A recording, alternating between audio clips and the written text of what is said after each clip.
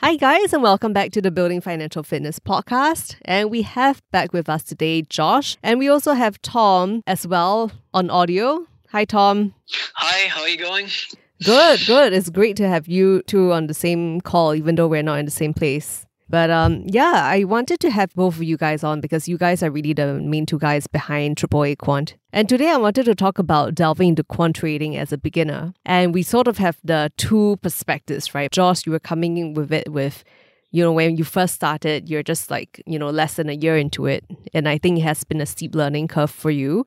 But the expert here is Tom. So Tom, could we have you give a quick introduction of yourself? I started out as a physicist. I did a physics PhD, and I also did some time in academia as a lecturer. I then worked in engineering for a while, for example, for Rolls-Royce, for jet engines.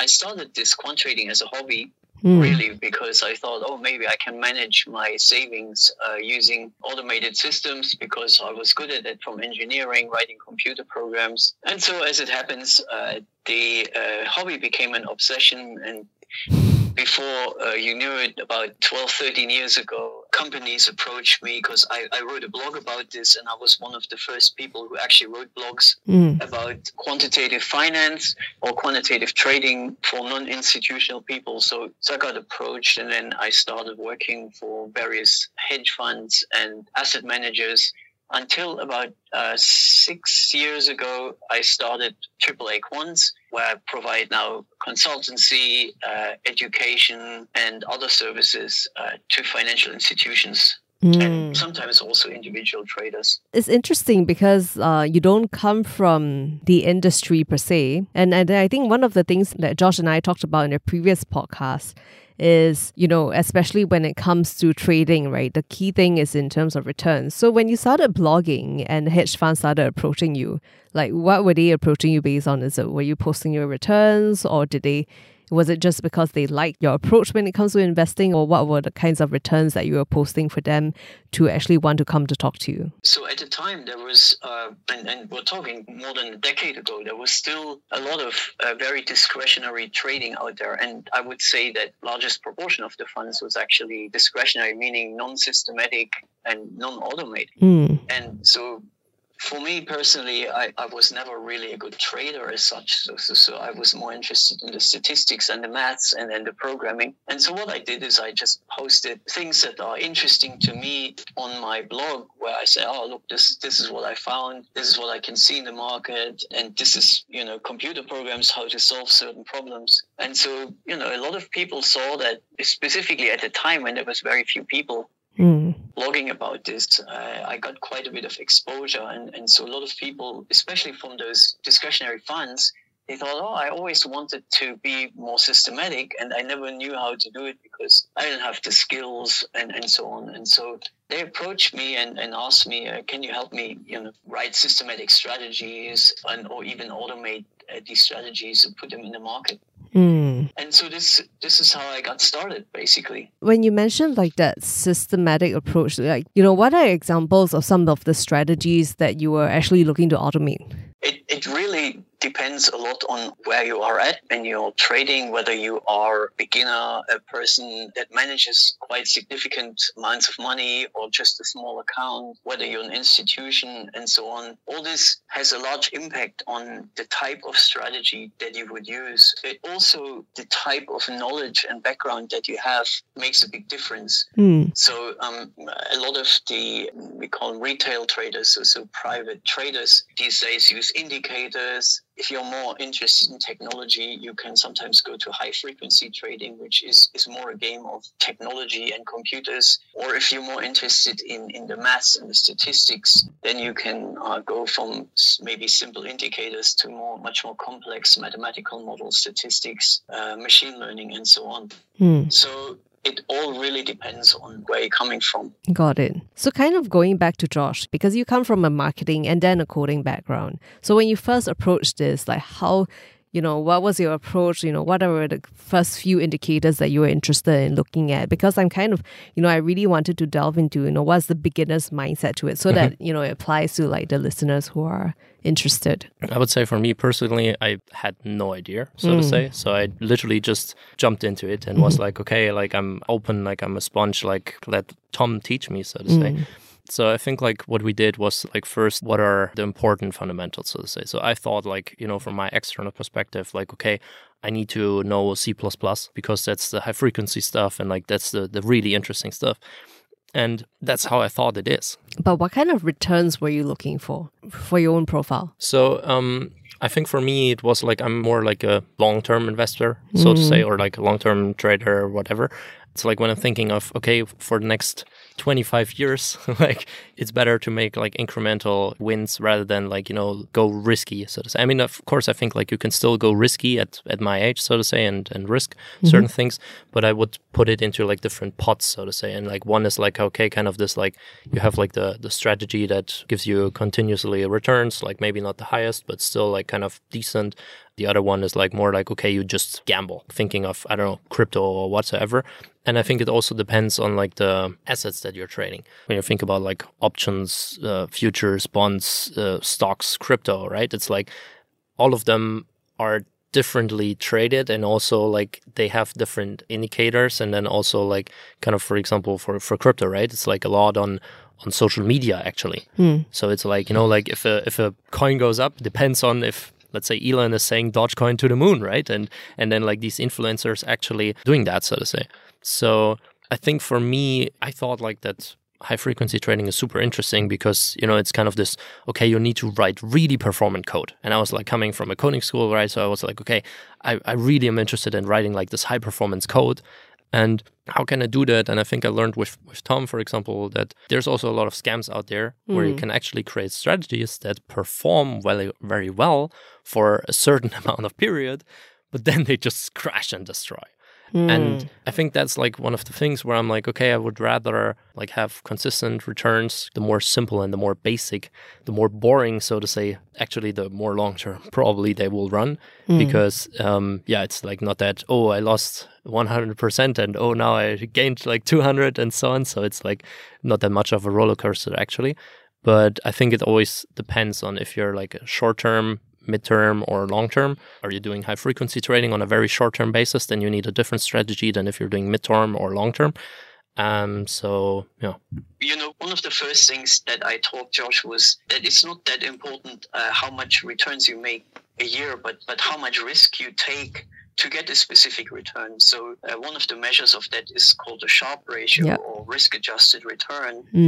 And I told him basically, if you can get a smaller return, but for much lower risk, this is much preferable to a high but very, very risky return. So in that sense, we're always pretty much opting for a high Sharpe ratio rather than for a high total return. And I wanted to put it back to you, Tom, like because you have been in this space for over a decade now. What are some widely held beliefs that you found to be not true? There's definitely a few of those.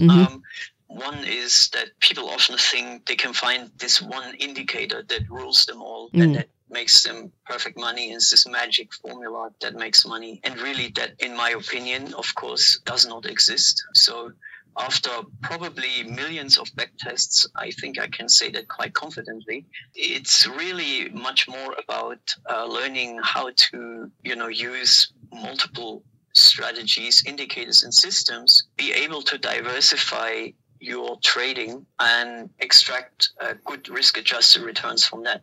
So I think magical indicators, in my opinion, really don't exist. The second belief that is, in my opinion, quite difficult is often how the way people use stop losses and profit takes in their strategies. Because often they come up with these very complex indicators and strategies, but then they're using some very arbitrary number as a stop loss.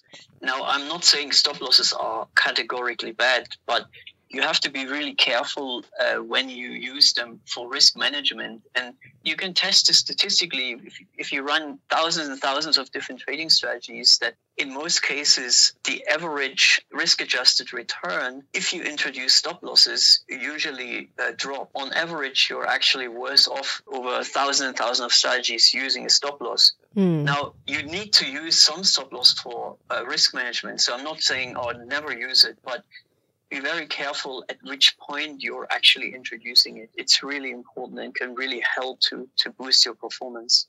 So I would say those two things. Of course, there's a lot more, but specifically for people who are starting out, those two things are pretty important. Yeah, I think that's helpful. And I think it is also applicable to the audience that, doesn't necessarily code.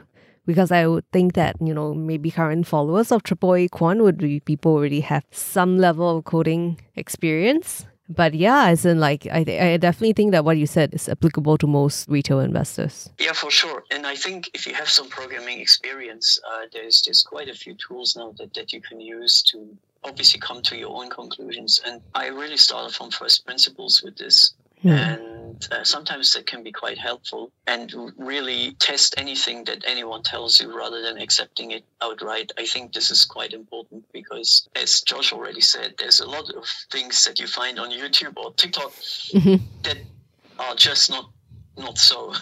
So, people give you some advice that at least you should double and triple check whether this is actually correct. What are the top 3 pieces of advice you have for somebody who is looking to kind of enter quant trading this year? I would say definitely use the power of accessible computation. If you get into quant trading, it is very worthwhile actually learning some programming and understanding it quite well. Secondly, if you want to work with more modern investment vehicles such as cryptos, I would suggest it is worthwhile being very conservative and very discerning, because we've all seen what can happen. You put all your eggs in one basket in crypto, and a lot of people lost a lot of money. But having said that, these new technologies, of course, always do have a lot of upside. And then thirdly, it's been some interesting years since the big correction in 2020. So the markets have significantly changed. When you do your back tests, make sure you're really understanding what's been happening and try not to overfit too much. So I think these are my 3 little points. Thanks, Tom. And Josh? So I think for me, if you're new, completely new, try it out in paper trading, kind of, because I think the thing is with most brokers or whatsoever, you can always say okay, I'm having the strategy. I let it run for, I don't know, a few months or whatsoever and see how does it do. Because I think you put money in, and if you lose it, it's gone, right? So, and if you don't know what you're doing, so that's, I think, also one of the things is you should be aware of what you're doing, kind of, and test it deeply with, as Tom mentions, not falling into the biases or the pitfalls, so to say, because can have a back test that looks very good. And I'm wow, I make so much money with that, right? And then I just put it on there and it just it destroys me. So yeah, I think that's where you need to also the critical thinking again. I would say definitely being able to trust yourself, but also critically think about okay, what am I doing there? And with the crypto space, a lot of people are saying that they're actually trading still there and making a good amount, so to say, because certain strategies apparently work. I mean, I don't know about that, right? So that's why I'm still trying to build my own strategy there and see if that is true or not, because I feel it's okay, a lot of people are saying this, and you see oh yeah, here this coin and whatnot, and it's okay, double check it. If they say, hey, there's a strategy or where there's a coin that you should trade, do a back test. Let it run. Follow their thing for a certain amount, and then I think get quality information. I mean, that's really tricky, I think, to a certain extent. I mean, for example, I'm following this one channel where they actually tracked people from the government in the US and how they're investing. And I think they said they are up 50% or something from certain people. And I'm wow, that's kind of interesting. So I think it's always good to have this information edge, so to say. But it's always difficult to get because, again, do you trust it? Is it trustable? Like, do you know about it? Is it a scam? Like, Yes. it's kind of like this 25% kind of chance, I would say. But yeah. Cool. And I think that you guys actually have a lot of like good information on the YouTube channel. So for listeners who want to find out more, I guess they can go to AAA Quant. But then is there, upcoming courses, or, how else can people reach you? Well, sure. I mean, we've got our AAA Quant's YouTube channel, and there's quite a lot of interesting information. So I have to say that the information are often for the probably a bit more educated audience in terms of programming and so on. Mm-hmm. So if you're interested, then, you should know a little bit about this. The same goes for some of the courses that we have put out. Mm-hmm. So we have a range of courses on different topics. They're mostly around how to build and test systematic trading strategies. Some of you will find some very interesting information there. As I said again, we try to distinguish ourselves from a lot of the people that treat these things very superficially by going into very, very deep depth in some cases. And so it's not for the faint-hearted, of course, but I think in the long run, that's really the highest possibility of success. So thanks so much, Tom and Josh, for being on. Super useful. I think we kind of like really just raised the surface of what it could be. So for people who are interested, go ahead and check out their YouTube channel. There's a lot of like great content there that you guys have put up for free. So, like you said, a lot of information is out there for free, right? It's up to people to kind of like scour the internet, see what is quality education and devour that. Thanks guys for being on. Really appreciate you guys having, shared with us today. Thank you. Thank you, Tom. Thanks, Josh. Thank you. Many thanks as well to all of you out there for tuning in. This has been a fantastic conversation, and we would definitely love to hear what you think about it. If you would like to get in touch with us, you can reach out to us through the email podcasts@melisten.sg or at my Instagram @misfitfi. Aside from that, if you enjoy what you're listening to and want to hear more, please help to spread and grow the show by subscribing on Me Listen or Apple Podcasts, or by following on Spotify or wherever you listen to your podcasts. Finally, the Building Financial Fitness podcast is an original production from MediaCorp and recorded at Scape Live Studios, The Pod, powered by Audio-Technica and City Music. Episode production is done by Jonas Yu, with editing and support by Danny Cordy and Gareth Fernandez. Once again, I'm your host and BFF, Jonas Yu. Until the next time.